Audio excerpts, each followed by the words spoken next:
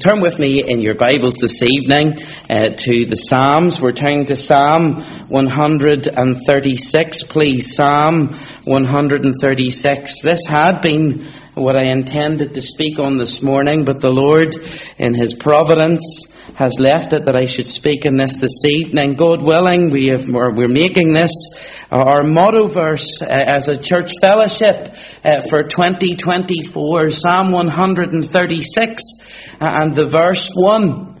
And we're going to take time to read the whole psalm. This first verse will be our motto verse for the year, God willing. And it says in our motto verse, it's on the screen, "Oh, give thanks to the Lord, for He is good, for His mercy endureth forever." And that will be our motto verse. That's what we want to take in our hearts out into the year of 2024 as a church fellowship. And what I would like to seek to do from the whole psalm this evening is to encourage God's saints, but also to challenge the sinner, the person who doesn't know the Lord Jesus Christ as Saviour. There's so much teaching in this psalm. If I were to put a title over this psalm, it would be simply this: the mercy of God. The mercy of God. Let's read the whole psalm together, and let's allow the Lord to speak to each of our hearts this evening. Psalm 136 in the verse 1. "Oh, give thanks unto the Lord, for He is good, for His mercy endureth forever. Oh, give thanks unto the God of gods, for His mercy endureth forever. Oh, give thanks to the Lord of lords, for His mercy endureth forever. To Him who alone doeth great wonders, for His mercy endureth forever. To Him that by wisdom made the heavens, for His mercy endureth forever. To Him that stretcheth out the earth above the waters, for His mercy endureth forever. To Him that made great lights, for His mercy endureth forever. The sun to rule by day, for His mercy endureth forever. The moon and stars to rule by night, for His mercy endureth forever.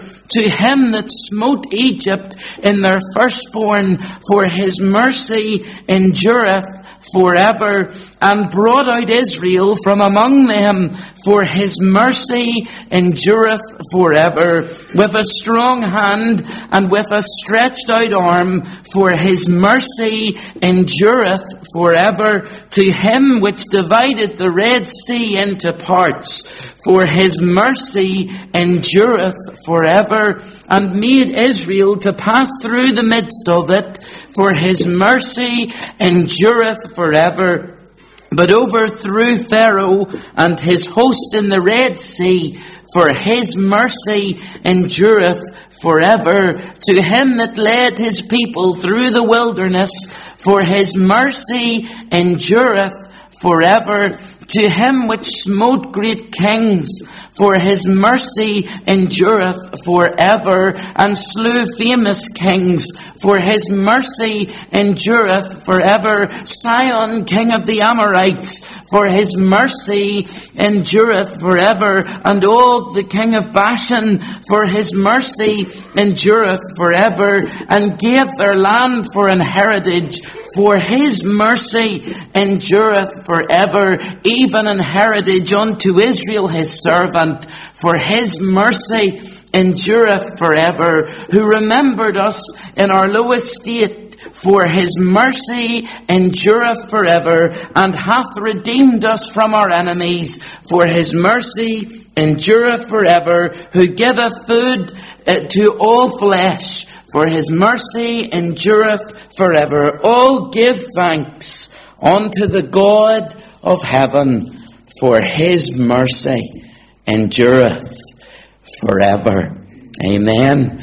And so reads the word of the living God. May He write it on our hearts. You know, I think you would agree with me when I say the most important part of preaching is not to miss the point of the passage. And when we read this passage, surely we can agree that the point of the passage is virtually unmissable. Surely we can see that as we read this psalm. Surely we can't miss the message that God has for us in Psalm 136. To hear that repeated refrain over and over again. For His mercy endureth forever. This is a psalm that is all about the mercy of God. Just 6 syllables long in Hebrew, repeated 26 times, ensures that we will begin to grasp the central message of Psalm 136. It's believed that this psalm was perhaps sung in 2 parts. Perhaps one part sang by a choir made up of priests and Levites, and the other was an individual singing, which was most likely the high priest.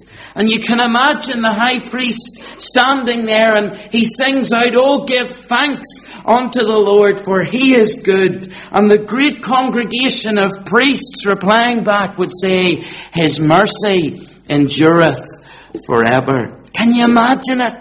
How it would have sunk into the hearts of those sinners looking to a wee lamb that had been slain for their sin. How God, who had delivered them from Egypt, was merciful, and His mercy endures forever. And this psalm was teaching these Israelites to consider all things in life with the thought of the glorious mercy of God. The theme of Psalm 136 just so happens to be the central message of the entire Bible. The mercy of God. This is a psalm that has 5 movements, if you like. If you were listening to a great symphony written by Mozart or Beethoven, there would be different parts of that symphony, and they would draw out different feelings and different emotions, and these would be called movements. And in this great symphony that we find in God's Word, that there's 5 major themes, 5 major movements, if you like, that we're going to explore this evening and seek to apply to our hearts. In the time we have remaining in our meeting, this is what I would like to do. I would like to glean from these verses and apply the glorious thoughts found within to our hearts. The first thought is simply this. The first movement is simply this: give thanks to the Lord. Give thanks to the Lord. Look at the first 3 verses with me. They're lovely verses. Listen to the psalmist. Listen to the emphasis. He says, "Oh, give thanks unto the Lord, for He is good." The second verse. "Oh, give thanks unto the God of gods." Verse 3. "Oh, give thanks to the Lord of lords, for His mercy endureth forever." Spurgeon writes in the Treasury of David, the exhortation of the psalmist is intensely earnest. The psalmist pleads with the people with a "oh" 3 times repeated. Thanks is the least that we can offer to the Lord. What is the first reason the psalmist gives us to thank the Lord for? Look at verse 1. For He is good. The Lord is good. Now that word good in the English language has been diluted to mean almost nothing. But when we read the word good here, we read it in its purest sense. To say that God is good is to say that God is He is the perfect, loving Heavenly Father. God's goodness and love stand together hand in hand in this psalm. The Bible begins at the very start in Genesis by discussing the goodness of God as a primary attribute of God, who spoke this world and creation into existence, and He called it good, and He called it very good. And God's goodness is a direct display of His love and His mercy towards humankind. God's goodness is His infinite, inexhaustible energy to be compassionate, to love. God's goodness is the mechanism, the arm of God's love and His mercy. It is the result and effect of His goodness that the Lord has mercy upon us. For He is good, says the psalm. His mercy endureth forever. You know, his mercy means that he pities us. He pities you. He pities me. He looks upon us and he pities us. Dear friend, he looks upon you with pity. God's goodness, it leads to his mercy, which is seen when he looks upon your sin. You're a sinner. Did you know that? And he pities the guilt and the result of it. And he relieves the child of God from the burden of sin in the Lord Jesus Christ. You see, dear friends, let me say this. And if you're not saved, I want you to listen carefully. Dear friends, without God's goodness, there would be no hope for you. Without God's goodness, there would be no opportunity of repentance. Can I ask you, have you realized how good and merciful God is towards you? The God who created a perfect world, yet Adam and Eve, the first husband and wife, rebelled against him and brought sin into the world. And it is sin that separates us from God, and all of us are sinners. And God should have destroyed the human race the moment they sinned against him. But give thanks unto the Lord, for he is good, and his mercy endureth forever. You're a sinner by birth, and therefore by nature, and you're a sinner by choice. And if you haven't trusted Christ, you're in a perilous position. But for the child of God, why does the psalmist encourage us to give thanks? Well, on that day that Christ returns, when the Lord Jesus will come to the air, and he takes us home to be with himself, his blood-bought church that he has redeemed. And when we sit up there in heaven as his people and we sing the praises to him who died and we worship the Lord around the great throne, I believe that the sweetest song that we will sing up there is of the mercy of God. His mercy endureth forever. I don't know whether this will happen or not. But as we who are saved sit in heaven, maybe if we have a moment just to meditate, to ponder how we got there. How we got there. Surely will it not be the mercy of God? Will it not be the song of praise for what God has done in pitying us and in having compassion upon us, that we will look to him and will think to ourselves, what right have I to be here? And we think to ourselves as we sit there in heaven, we may think to ourselves of the rebellion that we all took part in by our sinful nature. When Satan was cast from heaven and a third of the angels fell with him and came down, and when Satan entered into the garden, the subtle serpent, and man fell, and death came upon all men, and all were under sin and under death. And when we think that we were party in our sin to dethroning the sovereign God in our hearts, the God of heaven, yet on that day as his people were sitting in heaven with him. We who, Paul says, were dead in trespasses and in sins. We who in time past walked according to the course of this world, according to the prince of the power of the air, the spirit that now worketh in the children of disobedience, among whom we all had our way of life in times past in the lust of the flesh, fulfilling the desires of the flesh and of the mind, and were by nature children of wrath. We who deserved the pangs of hell.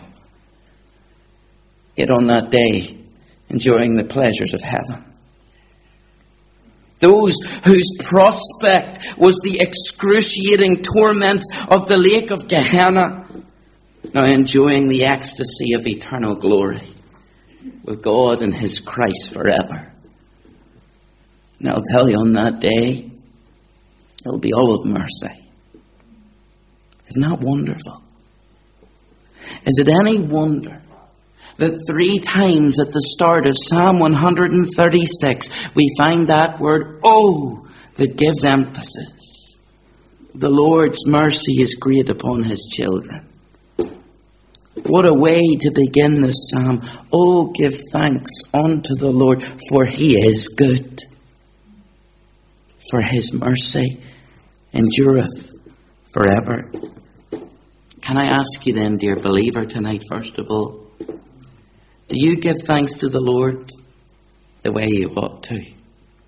For his mercy in your life? for his grace towards you, and for his goodness. Can I ask you, dear unsaved friend, tonight, have you experienced his mercy in your life yet? I can tell you the answer is no. You haven't experienced it in its fullness. Know that by faith you would come to Christ this evening. The opening movement of this psalm, it is to give thanks unto the Lord, for he is good. But then as we move through the psalm, we see from verses 4 through to verses 9 that we are to give thanks for creation.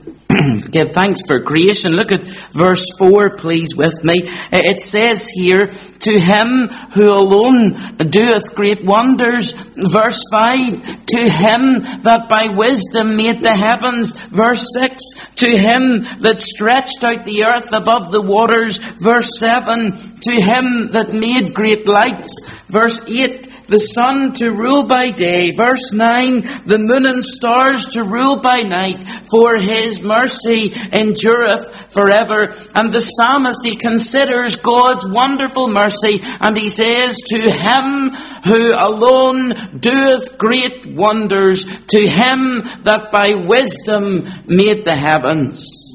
Now we have thought a lot about God's creation in recent months as we went through the opening chapters of Genesis on Lord's Day mornings.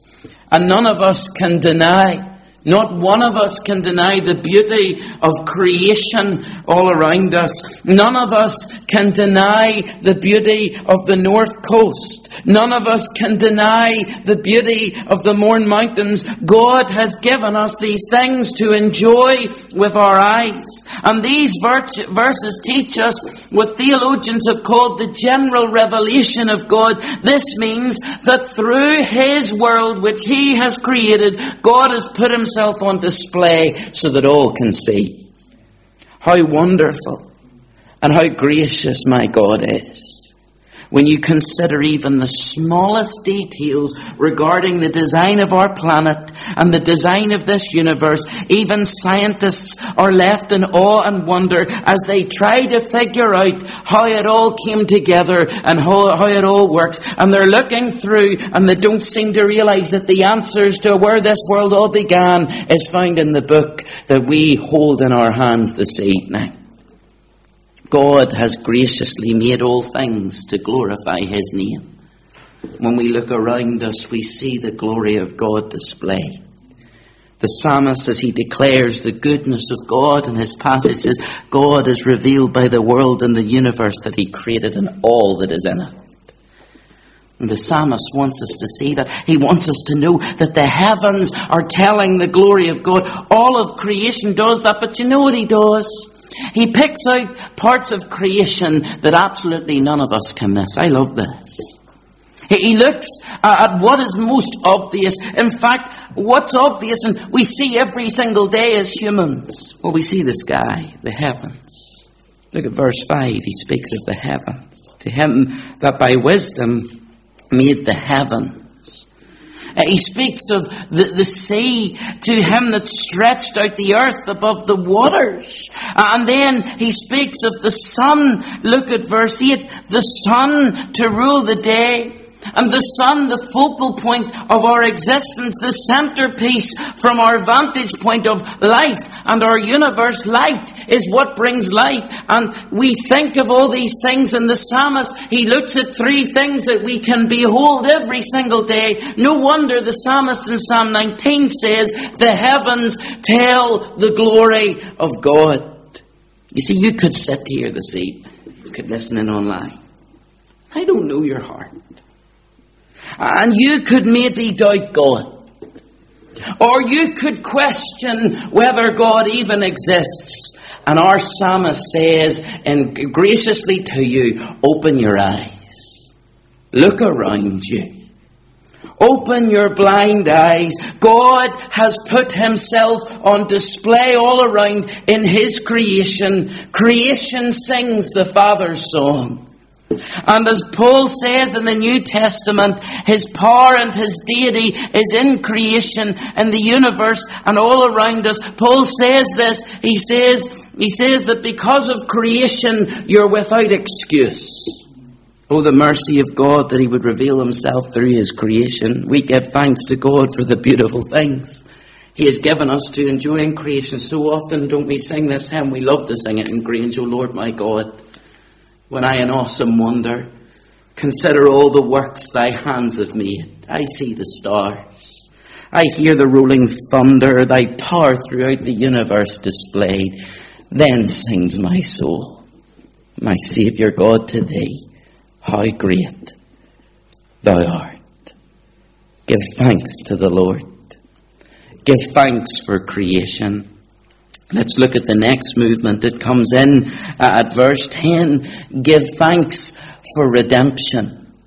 Give thanks for redemption. Let's look at verses 10 to 12 first of all in this little part.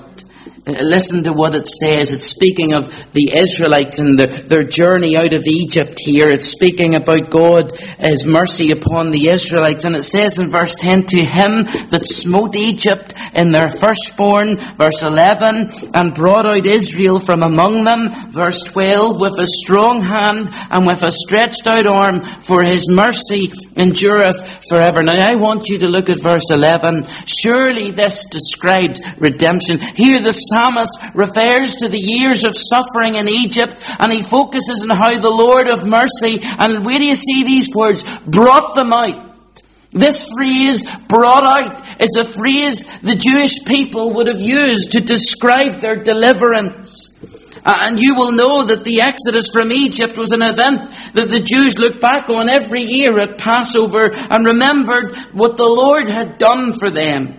And of course, the Exodus from Egypt is also a picture of the redemption of the Christian that is found in the Lord Jesus Christ. And the amazing thing is you can witness the mercy of God in God's redemption plan.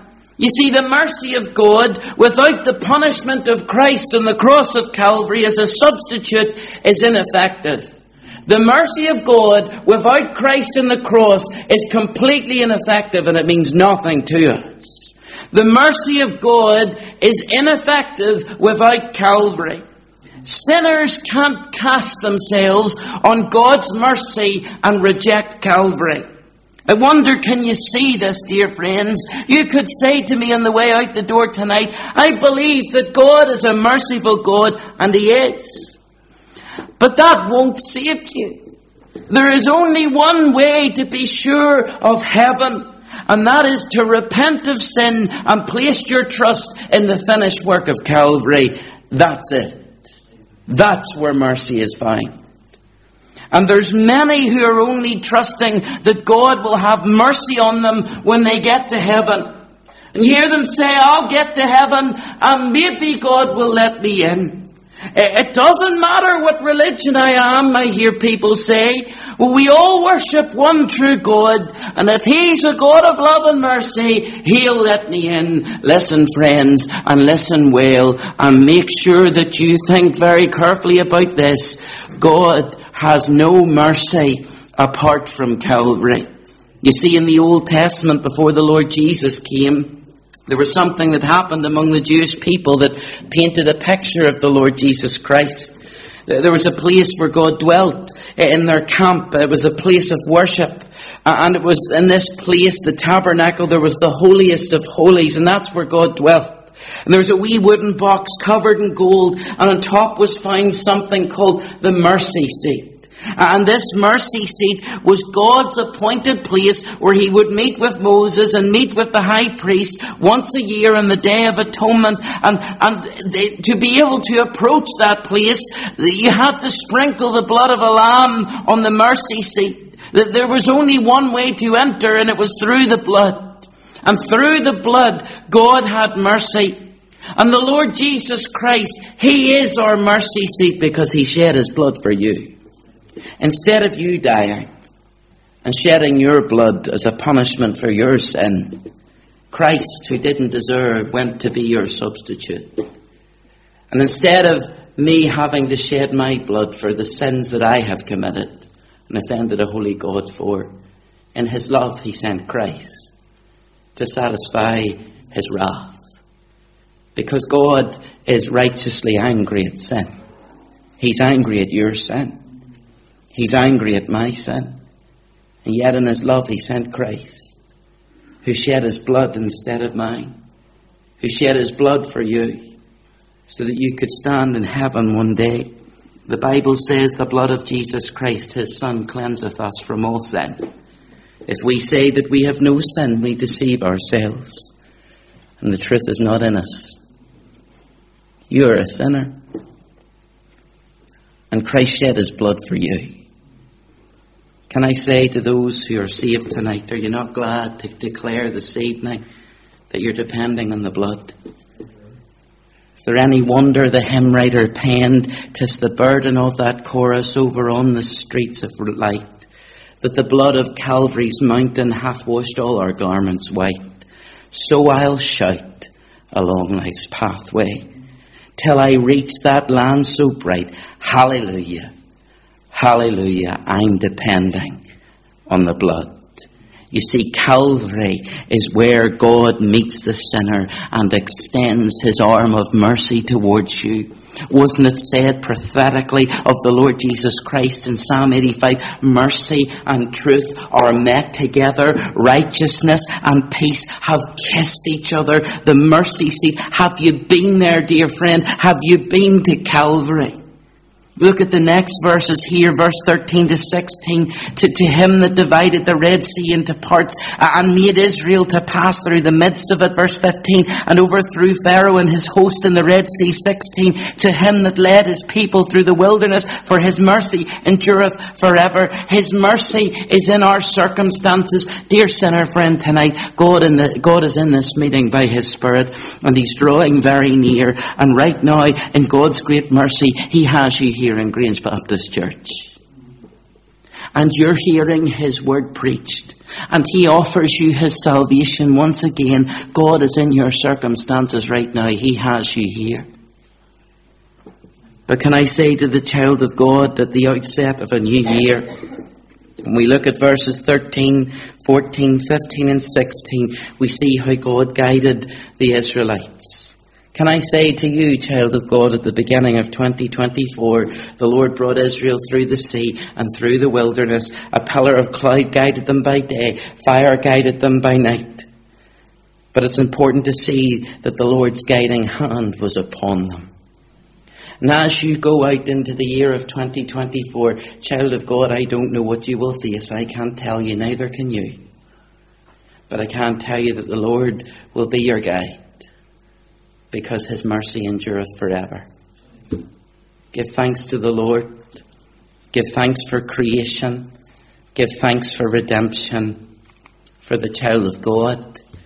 Give thanks for protection. Look at verse 17.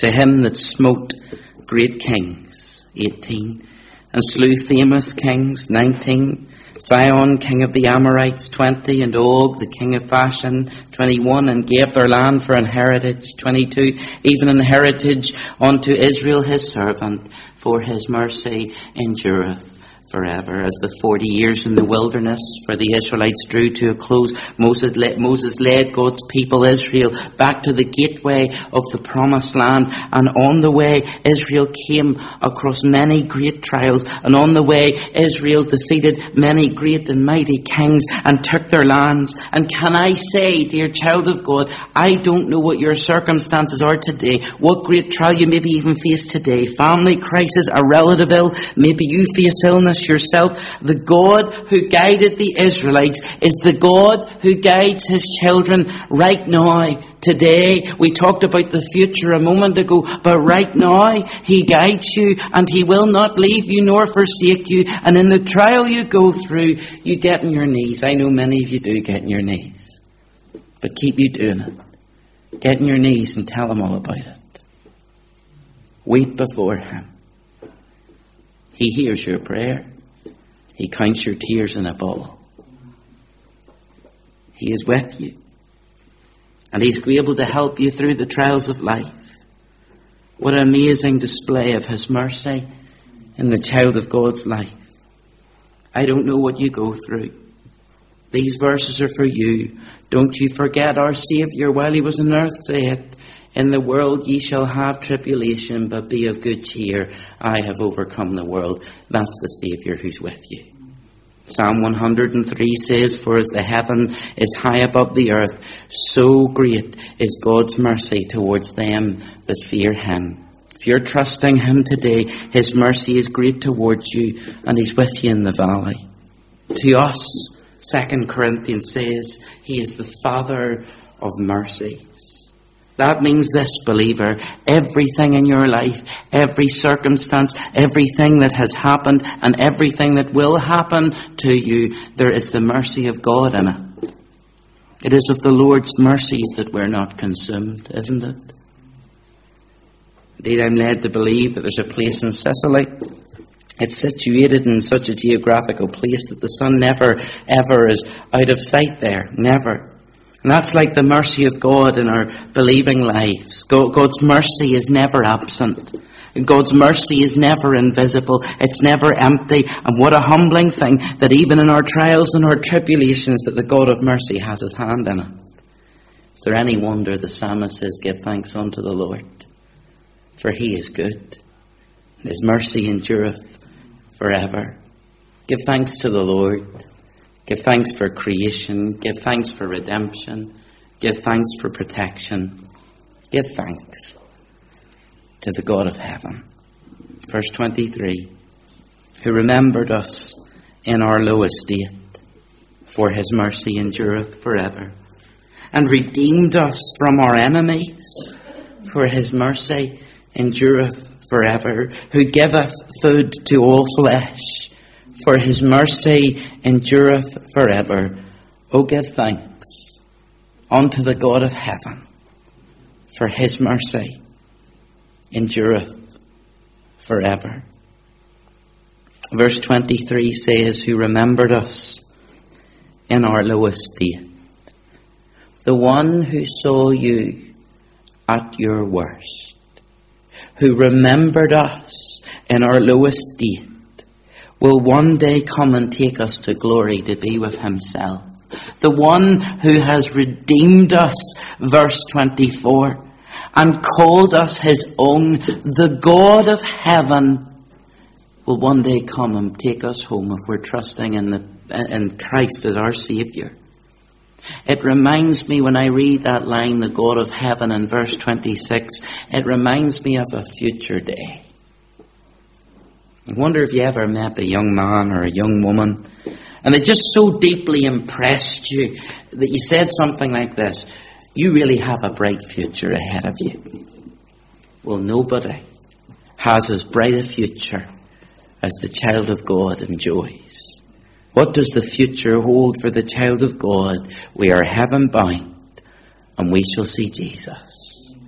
Heaven is a perfect place, created by a perfect God, indwelt by a perfect people. Imagine that. Someday you're all going to be perfect. That's a miracle in itself, isn't it? We're going to be perfect. And we'll be in heaven and we'll worship him with our hearts made perfect. It's the most wonderful place that we'll ever experience. And our future, if we're saved, is bright. And we'll be perfectly restored. And the place that is perfectly restored, Revelation 22 verse 3 says this, and there shall be no more curse. Praise the Lord. And we'll be free forever from the contamination of sin. Heaven will be free from the effects of sin. No more Satan, no more sorrow, no more separation, no more hostility, no more disease, no more illness. Only peace and health and comfort and pleasure as we worship our God. We have never known a moment like this, but we will one day. In heaven we'll finally come out from under the staggering effects of Adam's original sin. No wonder this psalm calls us to give thanks. We have a wonderful message of God's mercy to proclaim. And we ought to sing praises and give thanks to our wonderful God because he's redeemed us, those who are trusting Christ as Saviour. He's redeemed us and called us his own. We see evidence of His mercy around us in our lives every day. And dear friends, one day those who are trusting Christ will stand in heaven and give praise to God for His mercy towards us. Give thanks to the God of heaven. Can I ask you tonight, are you going there? Are you? Do you know that one day when you die, or maybe the Lord comes to the air, can I ask, will you just be left behind if He were to come? Or if you were to die tonight, if you were to die in the coming days unprepared, do you know you're going to be in heaven? This is a wonderful place that God has prepared, and in His mercy, our merciful God even has you sitting in this meeting hearing the gospel message again. I plead with you, will you not come to Christ tonight, the one who died for your sin, and join in the song of thankfulness? That you could join in the song in giving thanks to the Lord for His creation around you, for redemption in your life. If you trust Christ as your Saviour, He purchases you, the Bible tells us, with His precious blood, that you become one of His and one of His children, and you go from being a child of wrath to a child of the Lord and part of His family.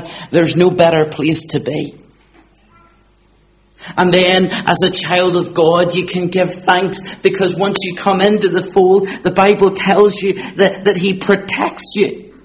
He protects you. And even if death does come, Romans 8 tells us that it can't separate you from the love of God. That's how wonderful God's mercy is. And He protects you even through death. And then one day, your faith gives way to sight. You stand before Him in glory. Will that be your experience? It'll be mine.